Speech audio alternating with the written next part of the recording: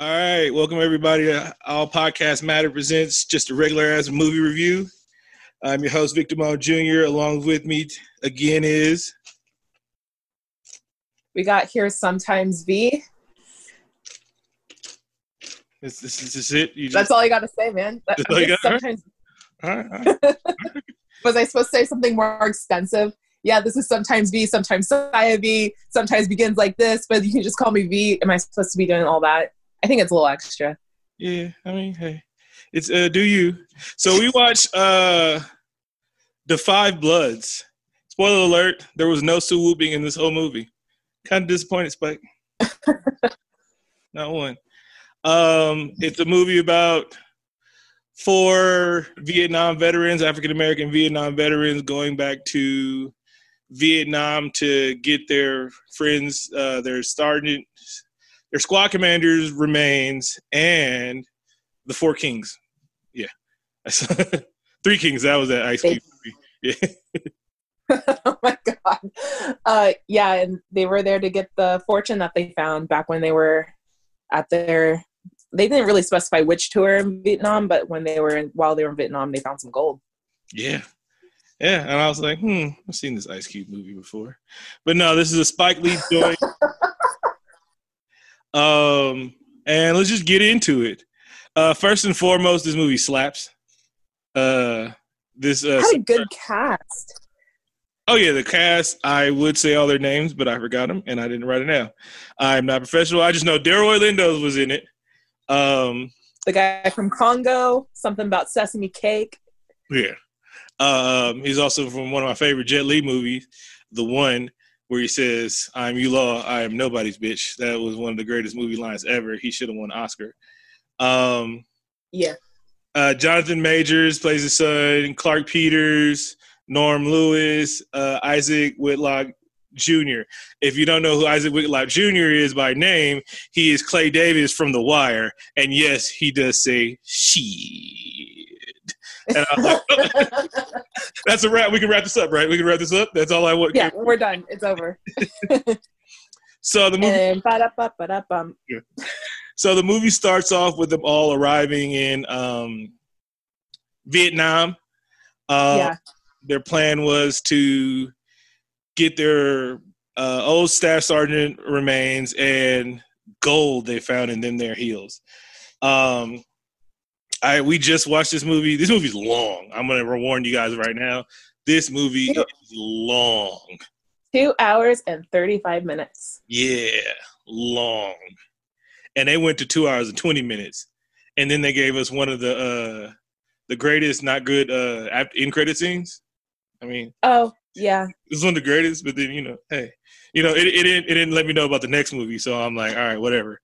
There's a sequel. Yeah.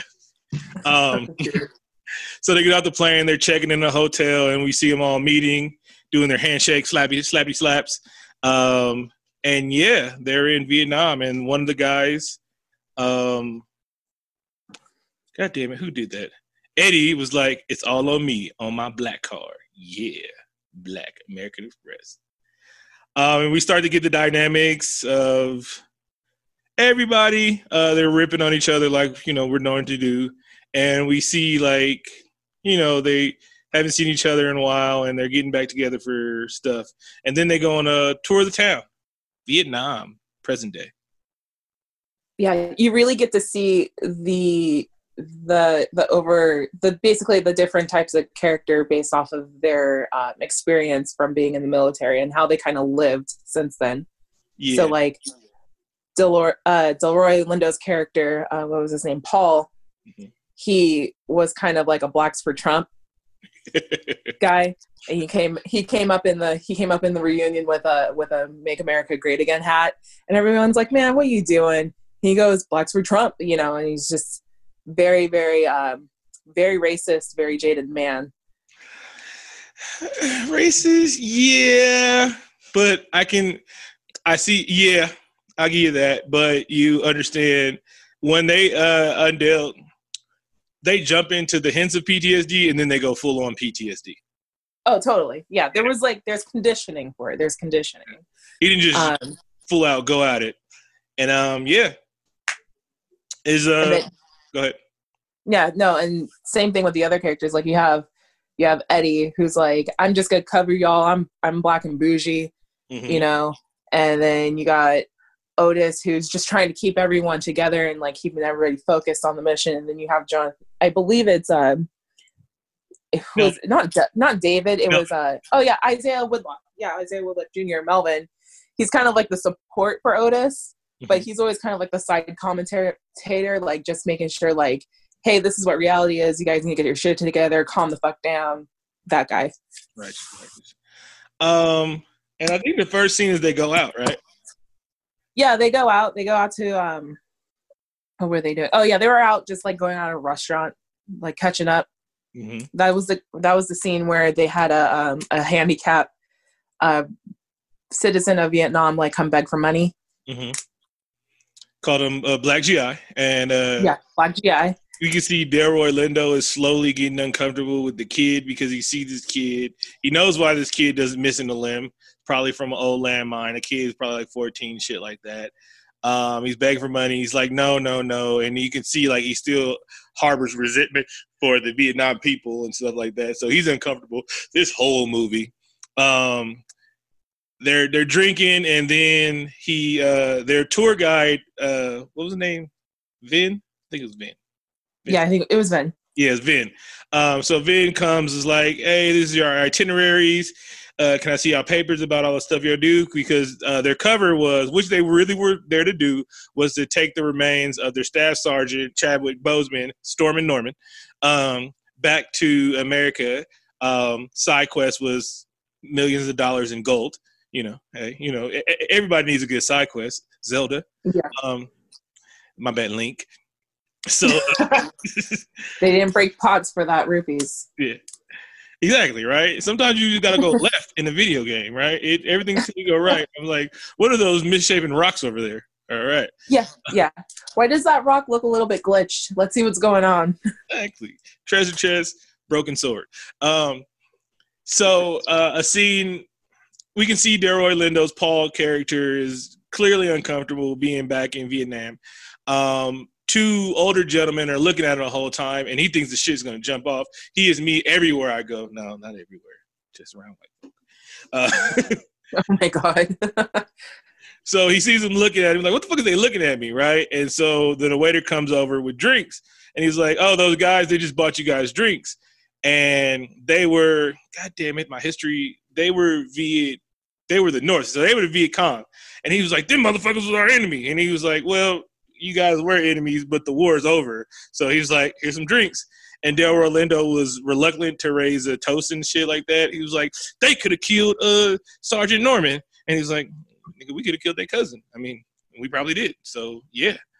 Yeah, he was tripping that they were fighting for the North, but they were Vietnamese who were from the South fighting for the North. Yeah, something like that. I think that was, yeah.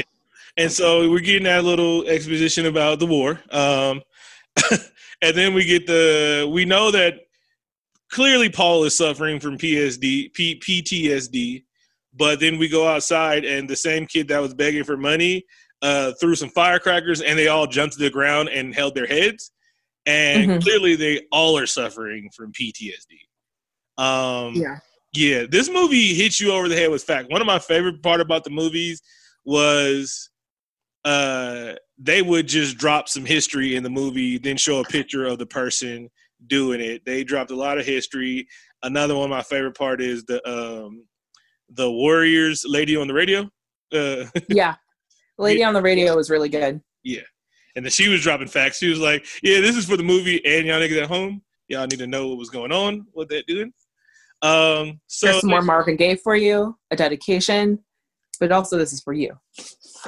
And so Otis sneaks off. So Delroy Lindo and Clark Peters Otis are the two main stars and stuff that's going on, the focus of the movie. And so Otis dips off to see his old fling. God damn it. His anti-Madam Butterfly. Yeah, god damn it. The difference is he didn't betray her. It just wasn't meant to be. So. What was His lady's name. Her name was Tien. Yeah, so Tien, he goes up to see his old fleeing Tien, and they're eating dinner. But Tien, so you can't just get on a plane with bricks of gold. I've tried it before. Don't do it. It's not a good idea. So he goes to see Tien because they used to have a thing, and she's now a financier. When I say used to have a thing, she used to work in those houses. Wink, wink, wink, wink. All right. Mm-hmm. And so they go there, have a nice dinner. They're chopping it up, and they start talking about the money and everything. And then Tien's daughter walks in, and Tien's daughter is half black, and she sees Otis sitting at the table. She comes in, say hi to mom, drops off some things, and she leaves. And then Otis is like, "What the fuck?" And so he looks at her. He looks back at Tien after the daughter leaves. And is like, "Hey, is that my child?" And she was like, "Hey, baby, what can I tell you? You know, shit happens, baby." And she was like, "It was a hard time because after the war, there was a lot of black babies running around Vietnam, and they were treated like dog shit." And she gave us little history lessons about that one, how life their hard was, how hard her life was raising a black child in Vietnam right after the war.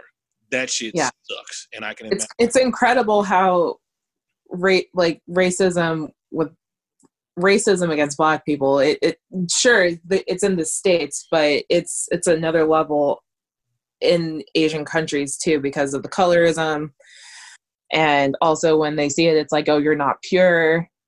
So it she was saying stuff like how her daughter was being called a cockroach, or like we were too dirty to clean toilets. Yeah. So it sounds like she was trying to get her job as a housekeeper, but because her daughter was black, she was considered not human. Yeah. And while I know that's racism and the colorism and everything like that, I can lightweight have empathy because you had blacks and whites tearing up that damn country for a long time and then just left, with their tail behind their leg and just left. So I can see why that happened and stuff like that. A lot of bad blood and stuff like that. And this unfolds during the movie a lot. Yeah, a lot. Mm-hmm. And so I say, let's just say it's the next morning. And is this where his son shows up? They're speaking with the French consultant. Yes. So next year, is that Leon from The Professional? You know better than I do. Damn it. Jean Reno is his name. I'm pretty sure that's Leon from The Professional. His name is not. Yeah, that is. That's Leon. So Leon shows up, and he's speaking French, and he's like, "Yeah, the price of the brick is going up." Oh man, I got two wire references in there. That was nice. Anyway, so he's like, so they try to get this gold bricks out of the thing, and he's like, "Yeah, y'all can't just get on the plane. So I have to set up shell companies. Then I want my 10%, my 20%. So this is how much it's gonna cost." And so they just talking numbers, talking about we can't trust you, I can't trust you. And so Delroy Lindo, he's got his head on the swivel the whole time. He's like, we can't trust this motherfucker. He's France. And so he was like, yeah, well, we were saving y'all ass in WW2. And he was like, yeah, that's American revisionist history and whatnot. But yeah, you can go ahead and think that shit. Read a book. So they're having a little back and forth, and then deal goes on. Tien brokered the deal between the guy because she's in finances. He was like, look, it's not easy to move bricks, turn them into cash, and then y'all can't just bring back cash. So we got to set it up. And so, yeah, money talk. Yeah.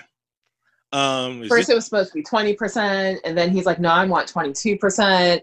And then they're like, oh, we're going to take it out of her cut, so it changes from her 10% to 8%, and then he goes, nah. Otis is like, nah, I'll cover it, so she goes back to 10%. It was all a mix of percentages. Yeah, if I was Tien, I wouldn't be mine because they talking about millions of gold, and all I had to do was introduce you to a motherfucker. Like, fine, I'll take 8, because she looked like she was doing fine for herself. Yeah, she looked like she was doing great for the hard life that she was living. She had a come up. Yeah. Right. All right. So this is when David comes in. You had a few of them, didn't she? Oh, man. That was not written, guys. That was not written. All right. And so this is when, go ahead. No, and then this is when David comes in. All right. So David is, David is Delroy Lindo's Paul's son, and like they kind of threw me off because like he comes in and extorting the guys. He flew all the way to Vietnam to extort his father and his friends, and they were all like, "Man, you're a terrible son." And he was like, "Well, Dad, you shouldn't have left your password as 1234 because come on." Yeah. And that's an old joke because you can't do it 1234 anymore. Google will look at you funny. There's some websites that are unsecure. You can get away with 1234. Yeah. And so he's like, that was your password. I read the emails. And he's like, I want my cut too. And he's like, he wanted his cut for not snitching. And I was yeah, that's exactly what it was. He's like, okay, well, I read all your emails. I want some of that money and I will not tell on you guys. Yeah. I'm like, okay. And so Delroy Lindo tells his son, Paul tells his son, like, you have been basically called him albatross around his neck since your mother was born. We'll get into that later. And then it was like, well, the rest of the guys was like, well, what's stopping us from throwing you off the roof? And then you see Paul immediately snap into father mode. And he was like, talk about killing my son again. I will rearrange this. I will feng shui this whole building. I will. You like how the tone of the movie like quickly switched up where the son was like, oh yeah, you guys are in trouble. And he looked like he was running shit for a second. And then like the next scene, it's like camera angle right on him in the middle. And it makes him look like a little boy again. And it's like, dude, what the fuck are you doing? You shouldn't be here. You're getting into shit that's none of your business. You don't want none of this, Dewey. It kind of unfolds in the next scene. The next scene, Vin is taking him on a river through some town in Vietnam. I'm not sure all this was filmed in Vietnam or any of this was filmed in Vietnam. I know a lot of parts was in Thailand. Anyway. Oh yeah, don't forget they showed a scene with the guys in like kind of like a flashback to the past where they hear about the assassination of Dr. Martin Luther King. Okay, this is our first scene with our first flashback. We was wondering where we was going to get to chat with Bozeman. Our first flashback, and then our first introduction to the Viet Cong radio. And basically, they was just like, hey, black soldiers out there, this is strictly for the black soldiers. They just killed Martin Luther King while y'all out here fighting us. Also, y'all cities are on fucking fire. Then she gave facts. She was like, y'all 11% of the population and y'all 33% of this army. Not fair that you guys are doing more than your fair share, huh? Why don't you just go home, you know? It's like, yeah. And so, like, there's a moment in there where, like, all the four bloods besides Storm and Norman, Chadwick Boseman, and they're like, man, fuck this. Let's go kill some crackers. And, yeah, Storm and Norman had to talk him off I like saying that. Storm and Norman had to talk him off that ledge. He was like, yeah, they killed him, but we can't retaliate like that. That's not what Dr. Martin Luther King. So he was a real peace man. Also, he was with the shits. They called him Storm and Norman for a reason because he did a lot of tours and he gets the shit done. They were saying there wasn't a lot of black squad captains at that time, and for him to be one, he was worth his weight. And so we get that scene of them find out Dr. Martin Luther King, and that was shit. That one hurt too. I was like, yeah, I can imagine that, hearing that shit on the radio while you at home, like while you fighting this shit like that, or a war you knew you weren't supposed to be in. Imagine wanting to be with your people during a time like that. You just feel like we're out here trying to fight for a freedom that we don't have, and then our families back at home are fighting for an assassination that wasn't even supposed to happen. Oh yeah, that shit was supposed to happen. Government. Tom, Tom knows about it. He's seen the redacted documents. All right, you know Tom, right? No. You don't know who Tom is? Tom is the guy from NSA that's always watching this. Mm-mm. Yeah. Oh, so Tom, don't say nothing. So Tom is our. Oh shit! Oh no! Hi, sorry, my bad. Yeah. So Tom is our NSA guy that's been assigned to listen to us because we're black identity extremists. So yeah, he just keeps an eye on us. We have a good time, but a lot of Tom knows that this is all in good fun. Mm-hmm. Yeah, not to turn us in. So yeah, so we just talk to Tom every now and then. Okay. So yeah, Yeah. Kind of a hard explanation. He's our imaginary NSA friend. And now he's mad that I called him imaginary. Okay. So we flash back and they're on a river in a river town, and like you're at the wet market. The wet market. That's also where Tien used to work. Wow. Wow. Yeah, baby. I am full of it tonight. Woo. Yeah. So something about a snake. Oh yeah. So they just showing some culture and shit. Lady cuts up a snake, and then she's fucking with David. She's like, yeah. And then Vin is like, tastes like chicken. He was like, hey man, it's kind of racist, but yeah. And so they're topping it up, and so like Otis asks David, like, why the hell are you even here, man? Like, you didn't just come out here to extort us. He was like, man, I'm kind of trying to spend time with my dad. He's losing it, and we was like, yeah, we can see that. And then he was like, he's talking about he be talking in his sleep. He has that severe PTSD and whatnot. And this is where Delroy starts to really unravel. And this part, I agree with him. So a guy they're selling oranges. They bought a pack of beer, and it's a good time on the river. And so this one guy is trying to sell Delroy Lindo live chickens, and he was like, "Nah, I'm cool." And for like 2 minutes, he's telling them no in English and in Vietnamese. And dude just keep putting chickens on him, and he puts it on his arm, and then Delroy flips the fuck out. And he's like, bro, get that shit fucking away from me. How many times do I got to say no? So they pull him back. And so the dude selling chicken, he was like, you killed my mother and you killed my father. And so then it just like erupts. And he's like, I'll kill you. But didn't he call him a racial slur? Oh, yeah. He called him the G word. And that's what set dude off. And so like they had to do it, and Delroy was flipping out. Other dude on the boat was flipping out. Vietnamese dude was flipping out. And they're going back, I'll kill you motherfuckers. And he was like, you killed my family. And so like they had to calm him down. And then he starts talking about what he's going through. He was like, I ain't got PTSD. Fine, I got PTSD. He was like, I got cold sweats, wake up in night terrors. Norm talks to me all the time. He's like, Norm doesn't talk to me the way he talks to you. We'll find out about that later. But yeah.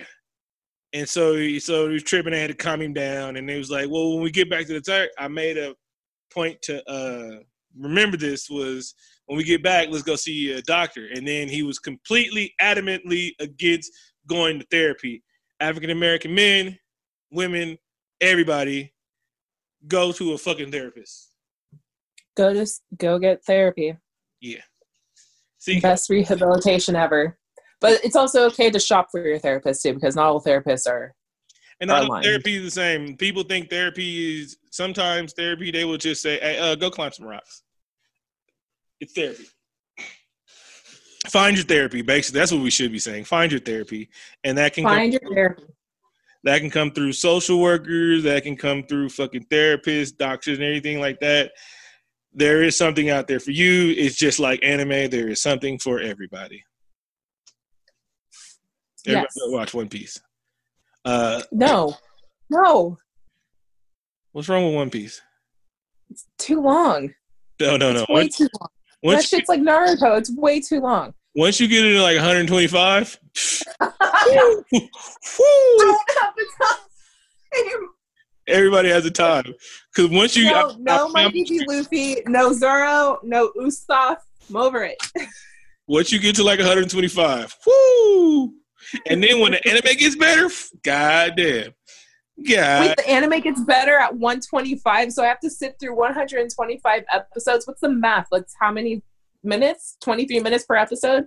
Times 123? No. It's about 18. I'll be 40. It's like 18. I watched it in 4 weeks, actually. I got caught up on 900 episodes in 4 weeks. Bless your soul. Also, I didn't watch 6 minutes of the thing because it was recapping the theme, and I skipped episodes that were pertinent to the story. So, yeah. So you skipped the fillers. I skipped all the fillers.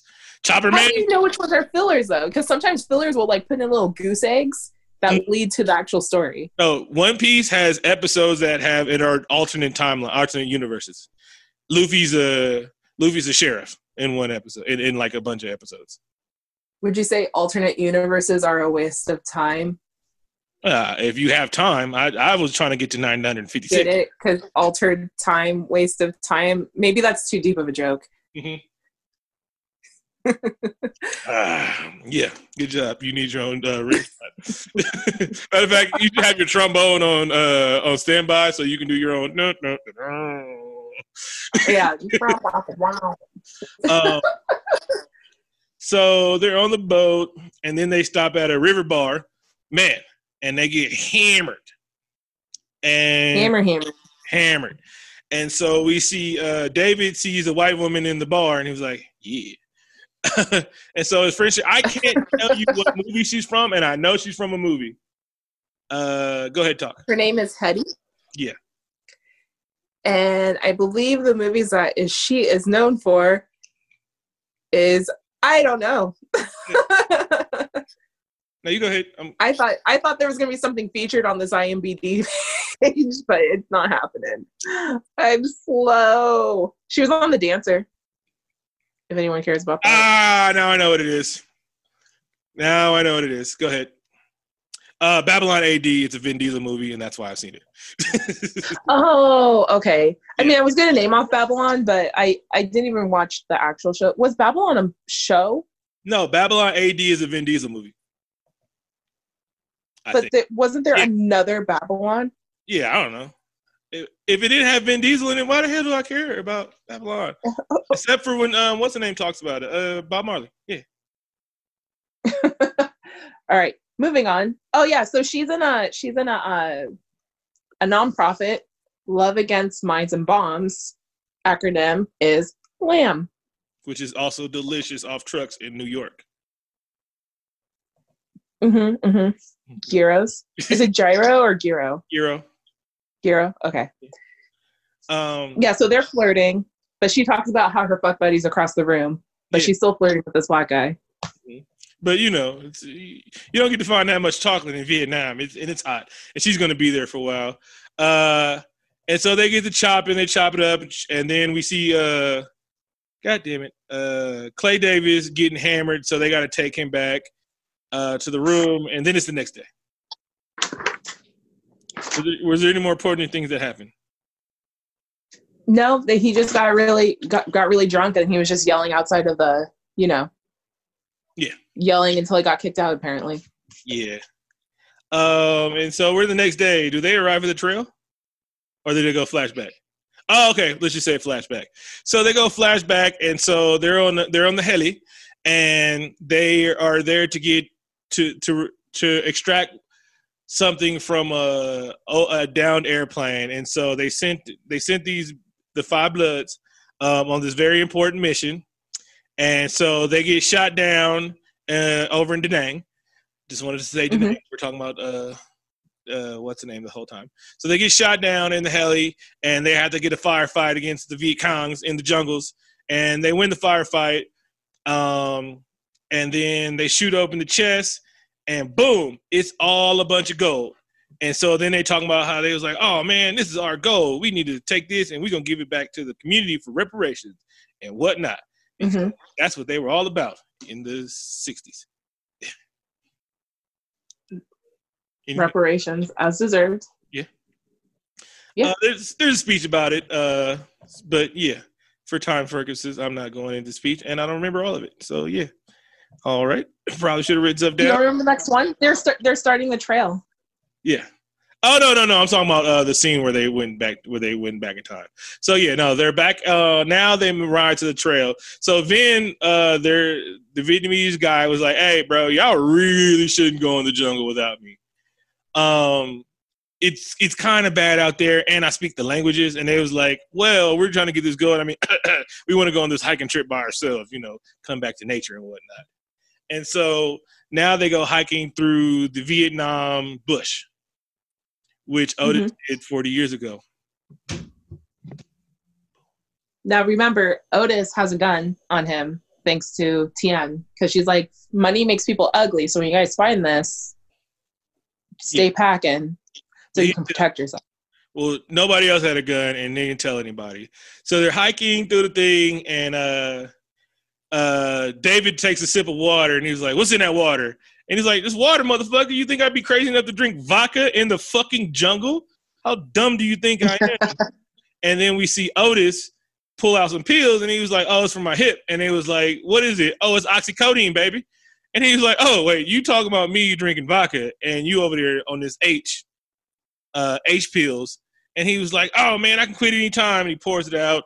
And so there was a little scene about opioid addictions, which is funny because while black people were in Vietnam, there was opioid addiction. Then they came home. A lot of people, what people don't know is like the opioid addiction followed back to America, but a lot of black men, a lot of soldiers kicked that shit because when they came home, they weren't in the same environment and they weren't around the same people to want to do heroin anymore.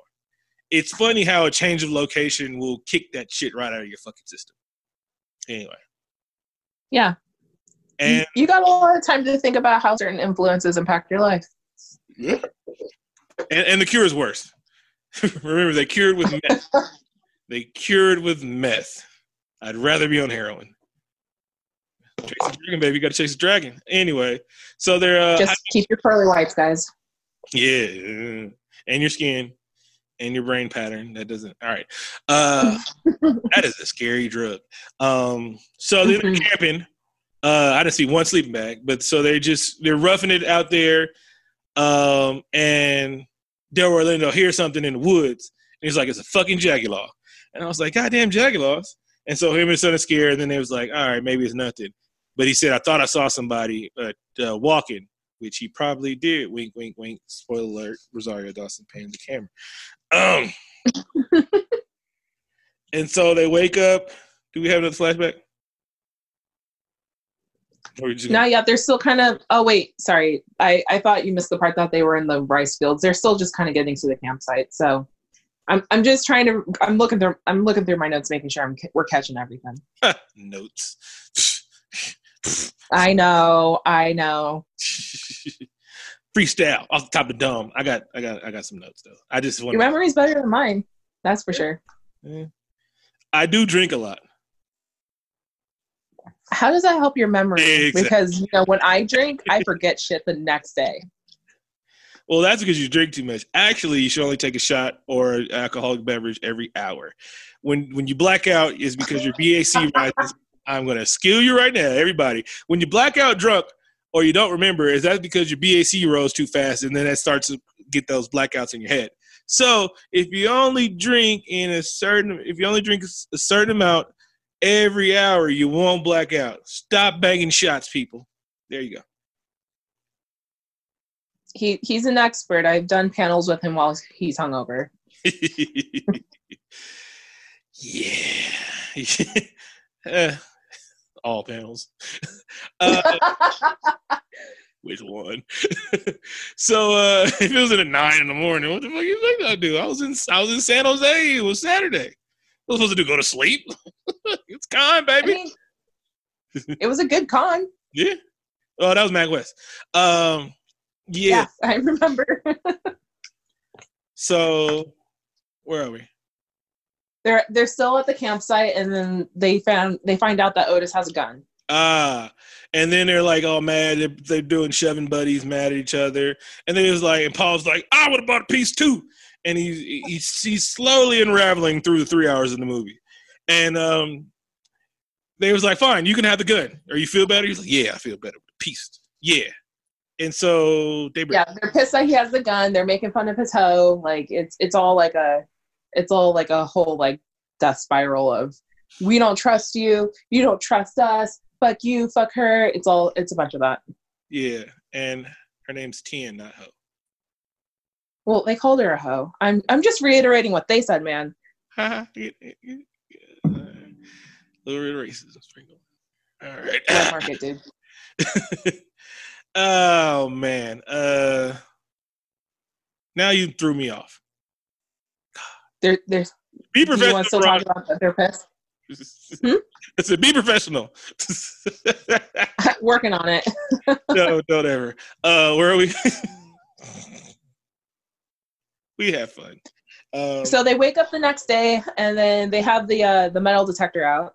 Yes. Now, there were some mulligans and some crumbs that they probably should have been walking with metal detectors, because there's a whole nonprofit about removing metal detectors. So yeah. So now they start walking with the metal detectors, and they're not finding anything. And so Paul is paranoid the whole thing. He's like, this is the dope fiend double cross. The first time I've ever heard it, and I love it.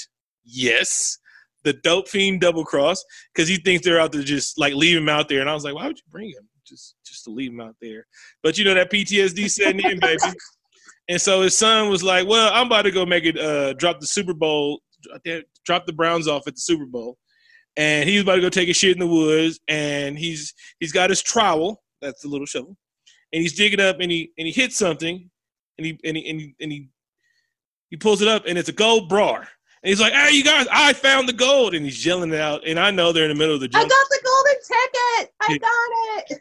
I know they're in the middle of the jungle. I still would not yell, I got the gold, I got the gold, I got the gold, I got the gold. You know, I was just raised in a different neighborhood, baby. Same. They all should have known better, to be honest. I know they're all like out there being out there, homies, backpacking, hiking. Mm-hmm. Not a lot of Black people hike, though. Oh, that's a stereotype. No, well, that's the stereotype, but this is the first time I've ever seen anybody really doing some rough edge, like, backpacking. Well, they had a reason to do it. You're not going to ever, like, I don't even know, like, because when they broke it down, it was like $2 million a piece. And I was like, I don't think I'd rough through the Vietnamese jungle for $2 million. I'm just sorry. Without a guide? They got snakes and scorpions and shit. Anyway, and heroin. They still making heroin out there, baby. Oh my God. They figured out that the chest had rusted through, and then a mudslide shits the gold all over the place. And so they have to like metal detect all the gold. And so they do all this stuff, digging up gold. They're having a good old time. Like, we got the money. Then they pile it up. And then now they're having the ethical dilemma. God damn it, who was it? Eddie, the rich guy, was like, hey, man, Stormy Norman wanted all this money to go to the cause, baby. And so everybody was like, yeah, the cause of my pocket. He was like, you can spend your money the way you want to, but I'm going to spend this money on myself. This is a lot of money. And I'm broke. And so he was like, you understand because you're rich. And though he comes to the moment like, hey, bro, I ain't rich. And he's like, man, you got hella car dealerships and shit. He's like, man, that's other people's car dealership. He's like, would you pay for everything on your American Express card? He was like, well, it's already withdrawn, baby. He's like, baby, I did coke and I got a bunch of ex-wives. All my money is gone. Oh, taxes and bad deals. The recession, baby, the recession. COVID-19. Yeah, when he mentions that he's broke, is like all these ex-wives, I fucked up. It was just basically a lot of like, I fucked up. But you missed the most important part. Uh-huh. They found Stormy Norman's remains. They didn't find it yet. Yeah, they did. They found it before he mentioned that he was hella broke. I don't think so. Mm-hmm. All right, and they found Stormy Norman's remains because they was. I don't think so. And so yeah, they got it. Maybe if you keep a notes, fine. And so they're still metal detecting, looking for more gold, and they come over a gun, and then they find Stormy Norman's remains. And I was like, oh wait, he's not alive. I wasn't gonna get a Chadwick reveal.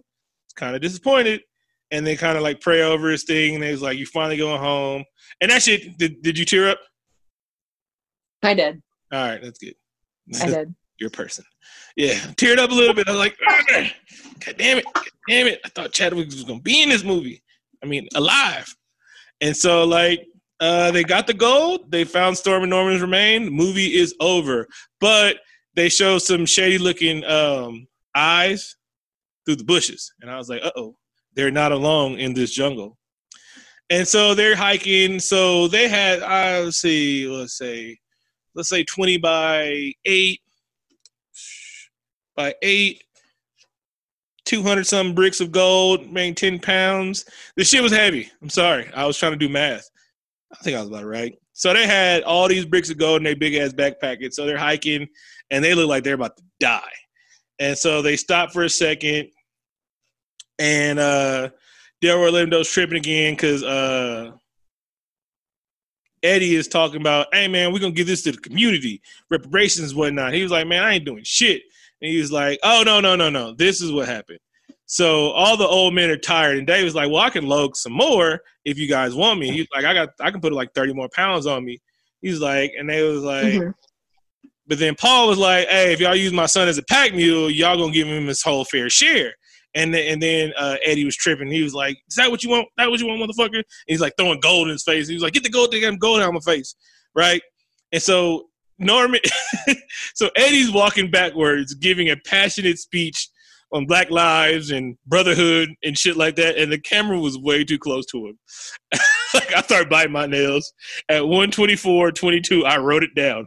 At 1:20, he starts giving his speech, backing up. And I'm like, nothing's good gonna come from this. Did you feel that? Yeah, no, okay. So just how the landscape was in general, and I'm like, oh, okay, they got all the things that they needed to get. They're waiting. They're going to sit down and rest. Of course, there's going to be some chitter chatter about like what to do with the gold. And I'm like, why was lamb mentioned earlier? Yeah.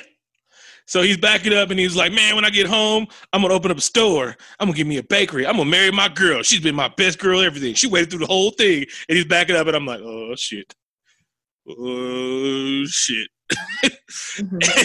And the running joke was he's pigeon-toed. And they was like, damn, he even walks backwards pigeon-toed. And then he keeps walking backward and you hear click, click, boom. He steps on a fucking landmine. Oh, my God. And I haven't seen a landmine step on in a while. And, yeah. He got blow-up-situated. He was just a torso left, and he was, like, flailing, and then blood was squirting out and shit like that. I was like, come on, Spike. Calm it down. So, like, listen, like, when I saw that scene, I'm like, oh, my God, he's gone. And I was just expecting to see some extremities and not, like, his full torso. Like, they were like, oh, my God. We're like, Eddie, and then you hear him screaming, and I'm like, oh my God, they're gonna show it, and they showed it, and I'm like, oh my God, I can't. I was devastated. It was like that scene in Tropic Thunder. You're laughing, but I was so upset. Because, like, no matter what you can do, even if they actually blowed up a real body, I still wouldn't.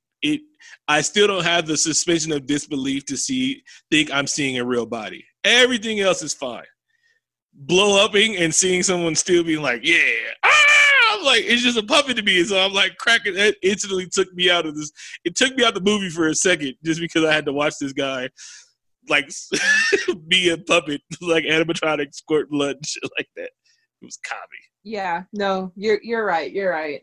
I was still really sad by it because I was like, wow, they just went all that way, and then that happened. Yeah.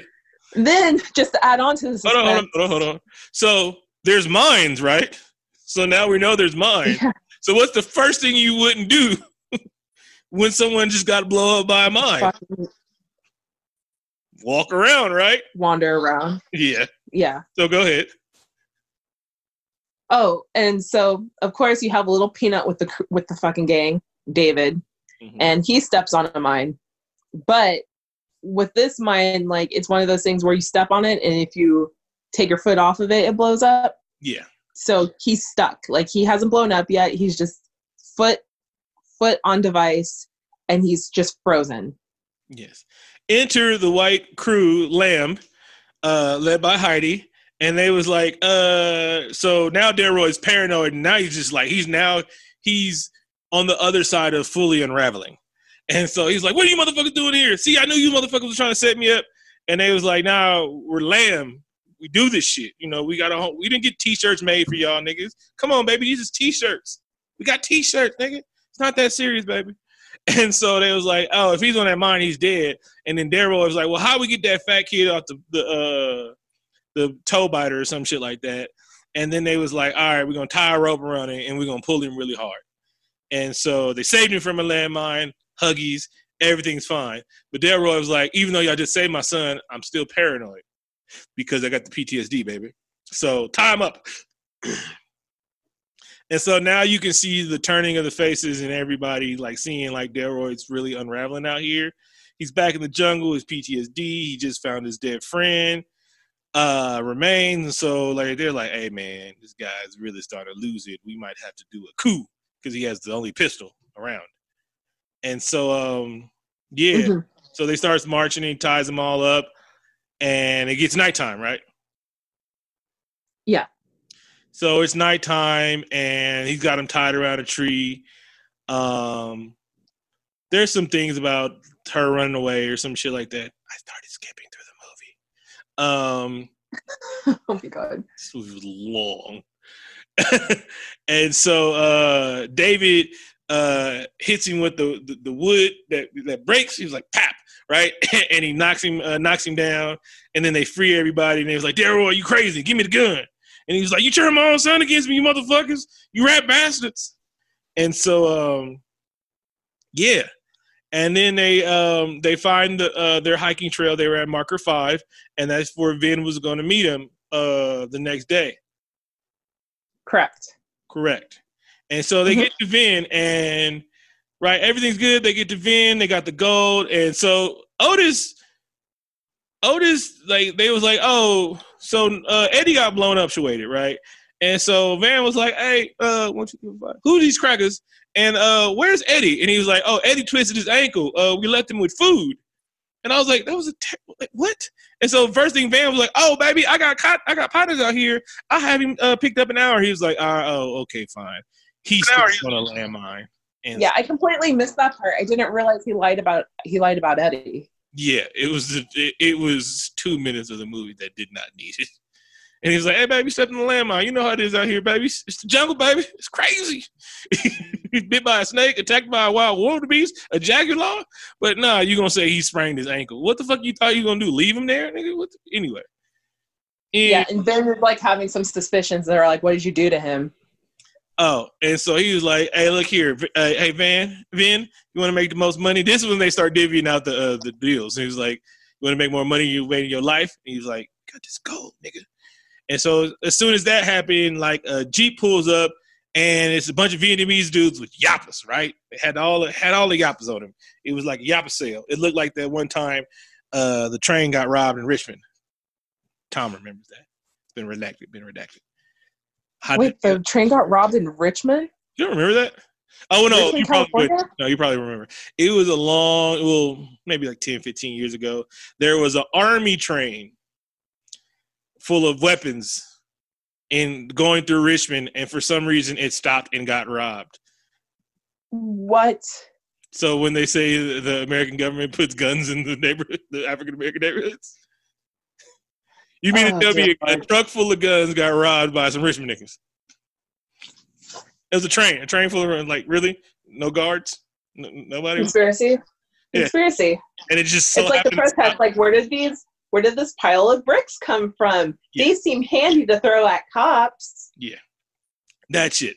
Right. And so, yeah, that's It's not like a video game where you run around and then you just pick up your equipment that's just rogue on the streets. Yeah. Somebody left a care package in Richmond for all you COD people. So, yeah. And people started using them. Yeah. So, yeah. Millions of dollars worth of guns. Anyway, so I might be exaggerating, but yeah, that really happened. So we get there, and then the Vietnamese pull up, and they was like, give me our gold. And he was like, this is my gold. And he was like, how about we share it? And the motherfucker hands him one brick. He was like, here, this is yours. We're going to leave now. And so everything was going fine with the jacking. And Delroy was fully in his suspicion. He was like, see, I told you it was that bitch 10 who ratted it out, and we're going to get y'all killed. And so everything was cool until Vietnamese dude thought he can go knife-to-hand combat with Delroy Lindo, who's clearly suffering from PTSD at the time. So he reverted back to his immediate muscle memory and fucked the Vietnamese dude up. Gunfight ensues. One of the white dudes, one of the white lamb people runs off and steps on a landmine. Oh shit, we skipped that part. He ran off at night. You're in the right. You're in the right. Remember, he ran off and he got kidnapped, and they were trying to one of the land people ran off earlier, and then he got kidnapped by the Vietnamese people, so they were trying to use him as leverage. He was like, "You want your friend back?" He's like, "What? Friend?" But listen, like anytime like there's someone who's like hostage and then they run off because they have a chance of freedom, there's always something that happens. If you see them running off in the background and then you see them running in open space, cinema. Yeah. And so he blow up Schweitz on the landmine. Chopping. They knock down everybody, and a few of them get away. A few of the Vietnamese do get away. And, of course, all those bullets hit the gas line. And so, yeah, because, we got like 40 more minutes.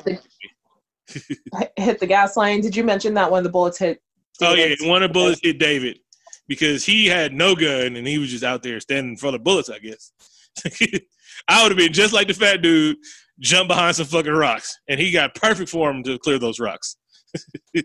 He's jumping. Yeah, it was his diving technique, pristine. And so now they're like, all right, look, Vian was like, hey, they're gonna come back, and y'all probably need a place that's defensible.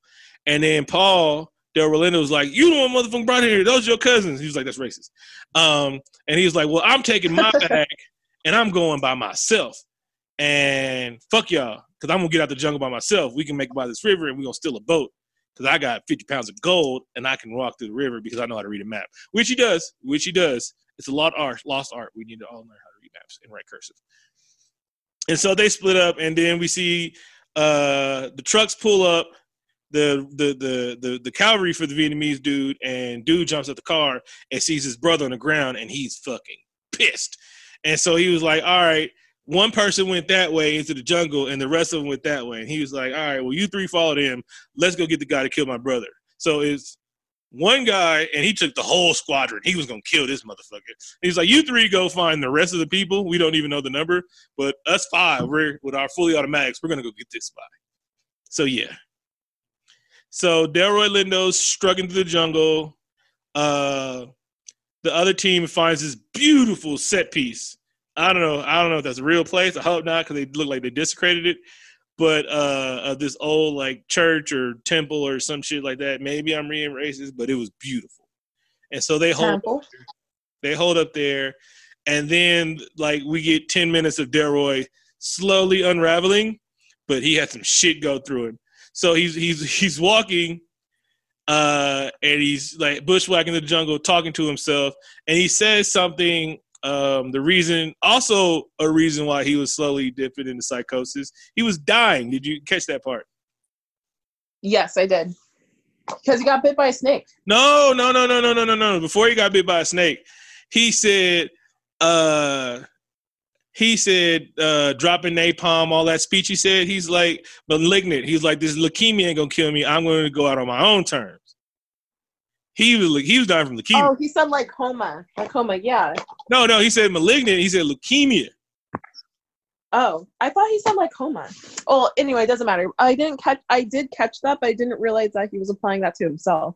Yeah, he was dying. So yeah, he was. He had some kind of cancer, and it was malignant. So yeah, it wasn't benign. That means you can surgically operate it. Malignant is bad because mal is Latin, and it means bad. Muy mal. Yep. SAT words, motherfuckers. Boom, boom, boom. Never took it. Junior college. Whew. I mean, cross-reference with Spanish, and it works just as well. Yeah.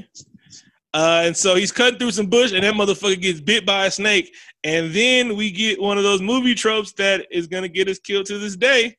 You cannot suck enough poison out of your arm to be fine.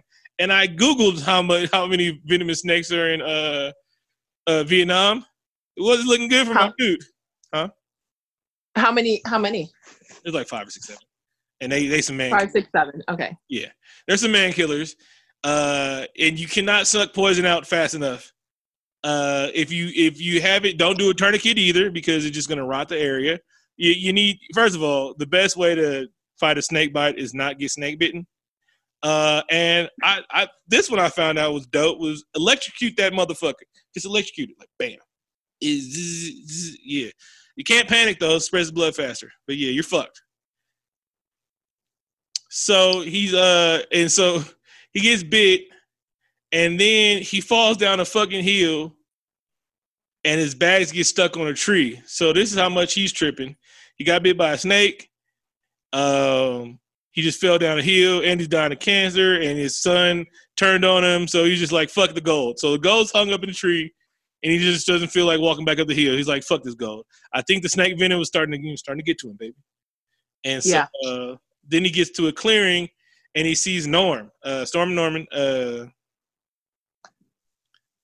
Chadwick Boseman, and we get the real reason behind his super PTSD. We get another flashback. You want to take this one? Sure, yeah. So during the flashback, they were showing both him and Chadwick hiding inside of a plane for cover. And then you see another scene where there's a woman with a gun sneaking up on them. Once she turns the corner and tries to shoot them, like Delroy's character turns around and shoots her, but in the meantime, Chadwick gets caught in the crossfire. Yeah. And so he's watching Chadwick bleed out. He dies in his arm. And so Chadwick's in the woods. And he was like, what are you doing here? And he was like, go away. He's like, bro, I'm a figment of your imagination. And so basically that part was, Chad was like, bro, it was an accident. I understand. I forgive you. Now forgive yourself. Yeah, he's like, it's an accident. This was an accident. Yeah, like, come on, bro. You torturing yourself. Everybody knows the accident, but he hid it from everybody else. He said everybody else killed him. He didn't want to say friendly fire. And yeah. He didn't want to go home as a murderer, I'm sure. And he didn't want to go home as knowing that he killed his friend, his leader. Mentor, big brother, and everything like that. Yeah. Even though, so all these flashbacks, so I don't know the budget of this movie, but all these flashbacks you would think like, all right, they're going to get younger counterparts to play these young men 40 years ago. No, they didn't do that. I feel like that was intentional, though. I get it. I get the scenery. I get the whole thing, like putting them in the place right now. But it was kind of off-putting watching these.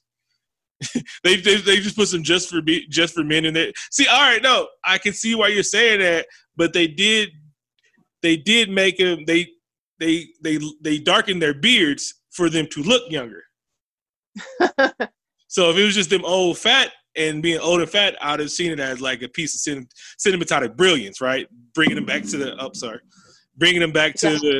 in the thing with young Chadwick Boseman and them being the old guys, still being the young guys to him.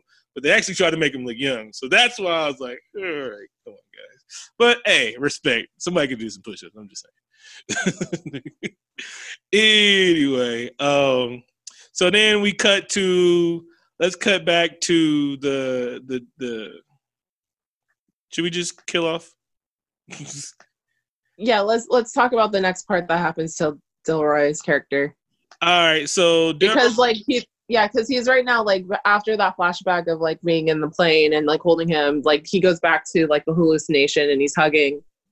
It's all an accident. He's like saying, I'm sorry. Mm-hmm. And then they show Delroy's character basically digging his own grave because he's been ambushed. Yeah. So the Vietnamese dudes got the jump on him, but Delroy's he's absolved himself of all his sins and fears. So like he's cool. Now he's just like, hey, well, you guys got me. Y'all could have, if y'all had got me before that flashback, I'd have really been sad. But y'all, I mean, before my hallucination. But now I'm good. I'm at peace with everything. So they got him digging his own grave. And he's like, you killed my brother. And he's like, hey, baby, it should happen sometimes, baby.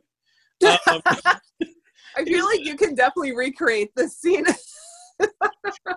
I mean, that's how he was. That's how he looked at him. He was like, "You killed my brother." He was like, "I'm not sorry, but this shit happens, baby. Y'all had they had choppers pointed at us, baby, and you tried to come at me with a knife. If you'd have shot me, your brother would have been alive today. If you were a cold-hearted killer, if you was ready to murder, why are you talking to these people? I just knocked them motherfuckers down and had gold. Jesus Christ, bad Jack move. And so he starts singing. But I think he's singing one of Marvin Gaye's songs. It just slips me my mind at the end. And then they're telling him, like, dig faster. And this is how I know he's just ready to die. Because he starts digging faster. He's like, yeah, baby. And he's just singing, like, old hymns and shit like that. And then they finally get tired of him. And then they let the choppers chop all over, man. Like, they told him to fuck up. Yeah. Yeah, it was definitely no mercy, no room for living. Yeah, it was all body shots though. They must have been trained by every. No, that joke. You got your first one. And so then we flash back. So we see. I missed this part. When did they figure out it was all a ruse? When did they figure it out? Yeah, at the monastery or the temple. I feel like they figured it out when everybody pulled up. This was the part of the movie where it's like after they killed Homeboy, I was a little bit compromised. So okay, so yeah, I was okay. Just to be clear, like when I say compromise, it's more of like me like shutting my eyes and just like listening to the movie, and I'm just like sobbing. Oh, okay. So I'm a big baby. I didn't think it was going to be that. I thought, like, I don't know. I saw Chadwick Boseman and saw a Vietnam movie. I thought it was more of an action movie than this. But it's Spike Lee. I don't know. I got to see when this movie was actually shot because, man, perfect timing. God damn, Spike. God damn. This movie wasn't supposed to be released until later. Okay. Then, this was rushed to be on Netflix. I'll keep my mouth shut. I can see. So, because, I mean, we could have cut a lot of this out on the editing floor. So, somehow they got the ruse that this is all, somehow they got the jump, this is all a ruse. And so, the Vietnamese dude, Delroy Lindo is wearing a MAGA hat the whole time. And so the Vietnamese dude, after he kills him, takes it off and puts it on. And I'm like, hey, nigga, that's gross. He's been sweating that fucking hat for like 3 weeks, and you just gonna put it on your goddamn head? Anyway. These are cold-blooded killers. They don't give a... They've touched nasty-ass blood. They've been shooting and probably wading in the water. They're all up in the heat of the jungle. They just don't care. But that was a Sweatshirts hat. They don't care. Ugh, so gross. These guys are selling chickens with their bare hands. Whoa. Anyway, so no, that's what they showed in the movie. I'm not even like. I know. Whoa, calm down. These are jokes. Got you. So, so at the other camp, they like realize it's like, all right, so everybody's set up. We about to do the drill. They know where we are, and so they got everybody hiding. And so they don't know how much gold it is. And so, like, they bring it out. Leon, the professional, gets out, and he was like, puts on Delroy Lindo's hat just to add insult to injury. Like, yeah, I killed your partner. Just in case y'all didn't know I'm the bad guy in this movie. I'm the bad guy in this movie. You like how he wears the Make America Great was the slogan, Make America Great Again? And then he has like a white suit. There's something going on here. Yeah. Well, you know that was Paul's hat, right? Yeah. No, I know that. Okay. You just saying the scenery, the yeah. White suit, red Trump hat. There's a lot of deception here. And that dude played a pedophile in a movie. Anyway. So they have French girl trying to correspond with this guy, hoping that there's some French solidarity here, but it doesn't work. Yeah. And so he was like, just bring out the stuff. And so they bring out the bag. And the Vietnamese dude goes in it and he's like, what? It's just rocks. And then they start letting the choppers chop. Otis shoots a motherfucker in the head. Clay's got the chop in the back and he's giving them support. They're whooping these motherfuckers' asses. And actually, you would probably think that would actually how it go. Right? These motherfuckers were trained and saw actual combat and shit like that. That shit, you don't lose that shit. You don't lose those combat skills. You don't lose how to fucking take out a bunch of motherfuckers and shit like that. So it's like riding a bike. Yeah. A murder bike. With a 30-round clip. Yes. Yeah. And so they going at it and they chopping these motherfuckers down. They're thinning him out. Leon tries to get away, but they shoot the driver and he flips out. the battle's waning down. There's only a few guys left. Clay Davis is just chopping motherfucker. Oh, I missed the time he said shit. He said a really long shit. And so Leon gets out of there and he shoots Otis in the arm and then throws a grenade. And Clay Davis, earlier in the movie, he said I would never jump on a grenade for you guys. And I was like, so he jumps on the grenade. And I mean, I don't even think the grenade would hurt anybody because dude was behind like stone column. I mean, if you'd looked, maybe, cool. So he died jumping on a grenade. And then he wasn't taking chances. He was just making sure that everyone was protected, I'm going home, nigga. It was only one dude left. So Leon's got the drop on Otis, and he was like, something Bloods. And I was like, I didn't know I was going to get a catchphrase in this movie. I did not know I was going to get a catchphrase. And Leon was about to shoot him. And he was like, Bloods don't die. We multiply. And then David, Paul's son, shoots him in the fucking eyeball with a hand pistol from like 30 yards away. Eye for a motherfucking eye. Oh, yeah. They did say that earlier in the movie.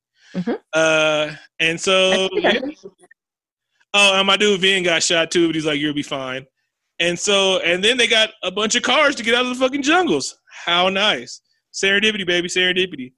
Yeah. And so they before Otis leaves Vietnam, he goes to see Tien. Tien didn't tell her daughter. Tien's daughter thought he was dead the whole time. Thought her actual father was dead. Then she was like, all right, this is my father. They have an embrace. Money goes to the families of the family. They give like $2 million to Black Lives Matter, which I don't know is controversial nowadays. Is there something going on? I've been seeing a lot of anti-Black Lives Matter. Yeah, basically the Minnesota Freedom Fund, they've only used $200,000 of the money, and they raised $35 million. Uh-huh. So there's something fishy going on with the remainder of that money. Yeah. Ooh. All right. Which is why I haven't been donating to any Black Lives. Like, I didn't donate to the Freedom Fund, but I did donate to ACLU. Mm-hmm. Because that's like, I feel like that's a better organization than like the Freedom Fund, which felt a little too recent. So I haven't done enough research to double check. Mm-hmm. And here's the thing, like, if you're going to donate to somebody, everybody, if you're going to donate to a big ass company and they can't show you fact sheets of how their money is being spent on their website, yeah. That's it. ACLU show you their money. ACLU show you how their money is spent right now. I was like, whatever, bitch. We do this shit for fun. We like to show receipts. We real motherfuckers. We show you how we spend this motherfucking money. Keep signing those petitions. Yeah. Keep writing those letters. Petitions. Keep signing those letters. Keep calling your fucking government and shit. And most importantly, go fucking vote. Go vote. Go vote. So vote locally too. More important than your president. I hate to say that right now, but yes, it's always, even if you skip that part, fucking vote for everything fucking else. Vote for your representatives, vote for your congresswomen's and congressmen's and shit like that. Vote for your petitions, because that's the shit that really fuck with you. So they get $2,000 $2 million Black Lives Matter. He also wrote a letter to his son. Paul wrote a letter to his son in case he didn't make it, and saying, I'm sorry that I put you through hell. I always loved you. Because David's mom died at birth, and this is after So David's mom died at birth, so Delroy Lindo blamed his whole life. But then he's like, how crazy! A woman delivering a baby, a Black woman delivering a baby, and not getting adequate medical care. Yeah. Interesting. And this was Spike Lee's just covering it all. Oh yeah, he was hitting a lot of shit. Like he was like, God damn it. And so, anything else? They disperse out the money. They give money to the family. Oh, the scene that got me is so everybody in Storm and Norman's family is dead except for his sisters. So they did get the remains back, and seeing them cry when they brought his body out the funeral, that shit hurt. That was like, yeah, that was a good one. They wrapped up everything in a nice bow. Oh, and the Lamb, they gave money to the Lamb Project. To get the landmines out of fucking Vietnam and shit. So, Yeah, full wrap up. And then the end credit scene is a speech from Martin Luther King a year. The speech was a year before he was assassinated. April 1969. That's the year he was assassinated. And then they killed Robert Kennedy, like 6 months later? Yeah. They know how to kill fucking Hope. Man, they know how to kill Hope. Woo! Because that's the cold part. You read the documentary, it was like, they killed Martin Luther King, right? But Robert Kennedy gave black folks hope. And when they killed Bobby, motherfuckers was upset. They was really upset and shit like that. And that's what those were like big pieces in like trying to snuff out the movement and stuff like that. Isn't it crazy how all we have to do is just ask to live and people just get mad? Yeah. I seen the... It's like, hey man, we just want to live. We just want to have a chance, if we get pulled over by a cop. I'm a gun. Or maybe we deserve to be on the equality range of wages when we get a job, or not get shut down, or not be called the N-word. Like, there's a lot of things we're just asking. Like, we're not asking to take over the world. We're just asking for life. Mm-hmm. And people get upset about that. Yeah. No, you can't live. Y'all niggas can't live. I was like, okay, fine. But not fine because we're still protesting, rioting. This is almost the 4th week of protests. Mm-hmm. And you don't see that on TV because the protests have been peaceful. They got all their news coverage from burning shit down, but now they're like, oh, they're still marching and they're peaceful. We've been marching since I don't want to get into it, but yeah, we're gonna have this. Yeah. Sorry, I'm just upset because I was there when it was super violent, mm-hmm. and it was really, really intense. Yeah. And now that everybody's peaceful, it's like, this is how you protest. I'm like, we've been protesting like this. And then finally, when we start making noise and making a scene, now we're getting coverage. Yeah. And then we're being called other things, and it's like, you're not paying attention to the message. But here we are. Let it out. This is your platform too.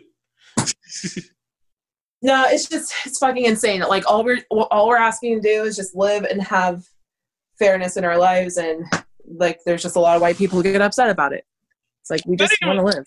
It's not even white people. See, I keep my mouth shut on Facebook because honestly, I love my friends on Facebook, and I've weaned out the people that still would say some stupid shit like all lives or blue lives matter, or what about the flag, or some stupid shit like that. I just unfriend you now.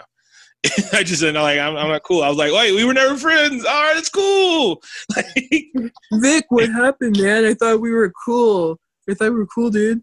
Yeah, nah. And I'll be making fun of people. Like, my partner on Facebook posted something about one of the NASCAR dudes put back the police or some shit, back the blue, yeah. And so he was like, people still don't get it about Black Lives Matter. And then you see a skewer his white friends and other colored friends like, all lives matter. I'm like, bro, y'all still saying this shit? And so I don't comment to his friends. I'm like, bro, you still having this conversation with your people? These are friends? You still having this conversation with your friends, bro? Because I've had those white friends that are cut off, and I had the conversation. I was like, you know me, you know my whole past.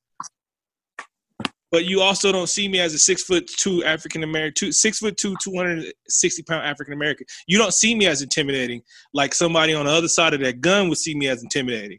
So they would draw their pistol at me because I don't have pistols drawn at me before because they see me as intimidating. So your life would be so fucking distraught if you knew me, a fucking educator, a man that worked in this community his whole life and shit like that, got murdered by a cop. And then since it hit home, but Vic, oh no, Vic got hit. No, something must be wrong.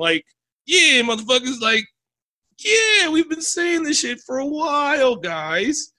So yeah, I can't argue. Out of context of knowing you, if someone, I'm just gonna say it. If a cop sees you and they don't know anything about you, they're just gonna say threat. Yeah. Threat. That's a threat. It doesn't matter if they know your life story. They don't care. Mm-hmm. Your friends who are like, I know Vic's life story and he's just a nice guy. But we've been saying this about everybody who's been a victim. Mm-hmm. They were nice guys. They were nice people. Fuck, they're shooting kids. Mm-hmm. Children. Mm-hmm. So yeah. This tangent. And some of these victims were just sleeping. They weren't doing shit. Yeah, that's the cold one. That's how they got Fred Hampton, though. They shouldn't have done anything. They deserve to get hit. I'm like, these people were sleeping. Breonna Taylor was sleeping. Mm-hmm. Ayanna Stanley Jones was sleeping. They weren't doing anything, just sleeping. So it's amazing. It's amazing that there's a population of people who are straight up like, no, I don't think that's real. I think you guys are overreacting. Blah, blah, blah. You black people need to work harder.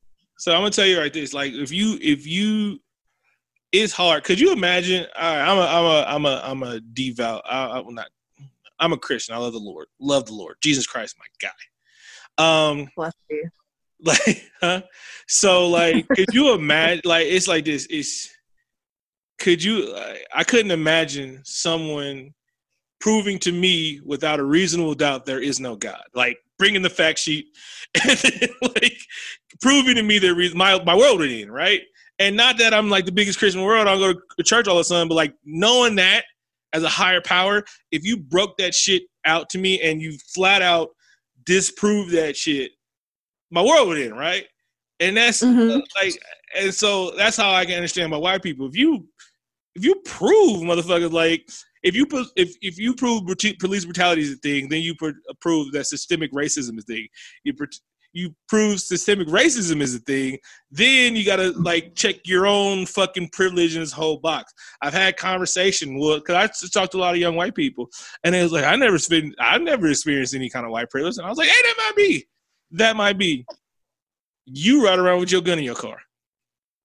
I will never do that shit. I'm a licensed gun owner. I will never ride around.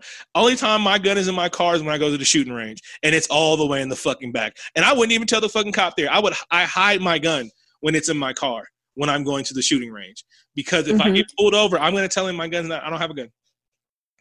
No, I don't have an officer. And if they illegal search me, they're gonna have to find my gun, right? And then I'm just gonna get in trouble for lying, right? But I'm never gonna tell a cop. I'm never gonna tell a cop while I'm driving that I have a pistol on him. I saw a man get murdered for telling a cop that he's a licensed carry NRA member. Like, yeah. So that's the kind of conversation I had with people. I was like, I've been racially profiled. I've been called the N-word. I got my ass whooped by the police plenty of time. I've gotten my ass whooped by the police while people were fighting in another area. There was a whole big ass rumble going on. Motherfuckers throwing fights. There's 8 cops around me, and I'm like 30 feet away from the fucking fight, and they talking about you need to calm down. I'm like, motherfucker, they're over there fighting. I'm drunk, right? But I'm animated because I'm like, bro, they're over there fighting, and y'all motherfuckers around me. You need to calm down. I'm like, motherfucker, I am calm. They're fighting. Motherfuckers gave me that good old Billy Club. I was done after that. I was like, well, got hit niggas. Guess I'm just going to jail. But yeah. It's a side, but it's a side, but I'm like, it's disappointing. You know, you shouldn't have to go. Like, that's a thing that shouldn't have never happened. If you're 30 feet away from a fight and you have nothing to do with the battle, but yet the cops are surrounding you, you're like, what the fuck? Like, I am not part of this. I'm not associated. I don't know these people. I was part of it, but I was also 30 feet. No, give me a second. Like, they're still fighting over there. I was leaving. I was with the motherfucker that was fighting. I was leaving though. I was getting the fuck out of there, right? The security, I was with security, right? Because security stopped me from going back over there, right? So when they got there, these motherfuckers are fighting. Security had me. I was over there just chilling and shit like that. I was ready to leave. Cops pulled up. I'm the first person they saw. They still in the parking lot fighting. They're rumbling out the peripheral vision of my eye, and they fucking with me. It was outside the club. Of course I was there. Of course I knew the motherfuckers. Oh my God. But yeah, that's still an experience that shouldn't have happened, because of course, like, if you had different skin, that wouldn't have happened. They would have believed you. They'd be like, wait, what's going on? Tell us what's going on. And they would have taken notes instead of assuming that you were the violent instigator. But so, again, like, it is terrible when people call me, like, all the time, are you okay? I'm like, I'm fine. Y'all can stop calling me, actually, please. Like, I'm fine. I done lived with this shit for 36 years of my fucking life. I chose to go into a line of work that would help black, brown, and poor white kids and poor Native American kids and shit like that. Poor people all the time. Because I believe firmly that it's not about skin color. It's about your fucking class system. The greatest trick the white man ever did. The greatest trick the devil ever did was convincing the world he didn't exist. The greatest trick the white man ever did was convincing poor people they're different because of their skin tone. Whew, racism is the greatest invention ever. My God. Mm-hmm. If you tell poor people that we're not your enemy, that black man is because he's black. He's taking your job that you're getting underpaid for anyway. Whew. Got a little... We do that from time to time, but this is our place to vent. This is our creative space. And I will tell you, keep smiling. You got to picture your smile up. Always don't ever let them take your smile. Everybody that's listened to or all our listeners, don't ever let them take your smile. Kian one time opened the show as two angry black men. And I was like, I'm not angry. Motherfucker, I'm dying. Like, I have heart disease. I have pre-existing condition. Like, if that nigga would have knelt on my neck, I would have died, and they would have said the same shit. I have high blood pressures. I'm diabetic. So I'm already dying, right? I'm not being morbid. Like, there's shit killing me already. I will not let the world fucking kill me for everything else. I'm not internalizing none of my shit, but I'm doing my best to make progress against the prejudice and the racial oppressive system and shit like that. That is my goal in life. But stressing on every little thing that happens, I cannot do that because I'm already fucking dying of everything that black people die of. That's my thing. That shit hurts. Yeah. That shit hurts. That really does. And I'm not numb to any of this shit. But I cannot dwell on this stuff because we got work to do. And that's where the shit changes. Yeah. True. And this is also a reason why I got off my ass and started wanting to do more of these shows. And this is why I'm talking to you about bringing back the other show. Because, like, this outlet, this hour, 50 minutes, 45, hour and a half of people laughing and taking their mind off something is something that's needed, and it's something that we can get our vintage out for. So I'm glad you are going to stick with me. I'm going to put you to work. I'm going to put you to work. Ready. Yeah. I'm ready. We were going to do Dora this week. I literally, just when you said Dora the Explorer, I wanted to shit on the movie. So there is a movie. Where can I find this movie? It's at Redbox. It's right there at Redbox. Oh, if you want to have fun, we can do Dr. Dolittle, the Robert Downey Jr. Robert Downey Jr. Dr. Dolittle. Is that also Redbox? Yeah, it's Redbox. Can I just stream from Redbox? I don't want to get a physical DVD. I don't know where to. I was like, it's funny when you look at a Redbox, it's like, ooh, retro.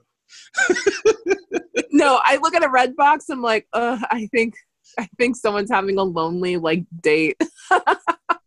He's like, oh shit, 9 p.m. tomorrow. God damn it, that means I gotta do something. Listen, dude, I was born in the 90s. I look at Redbox, I'm like, no, I gotta stream it.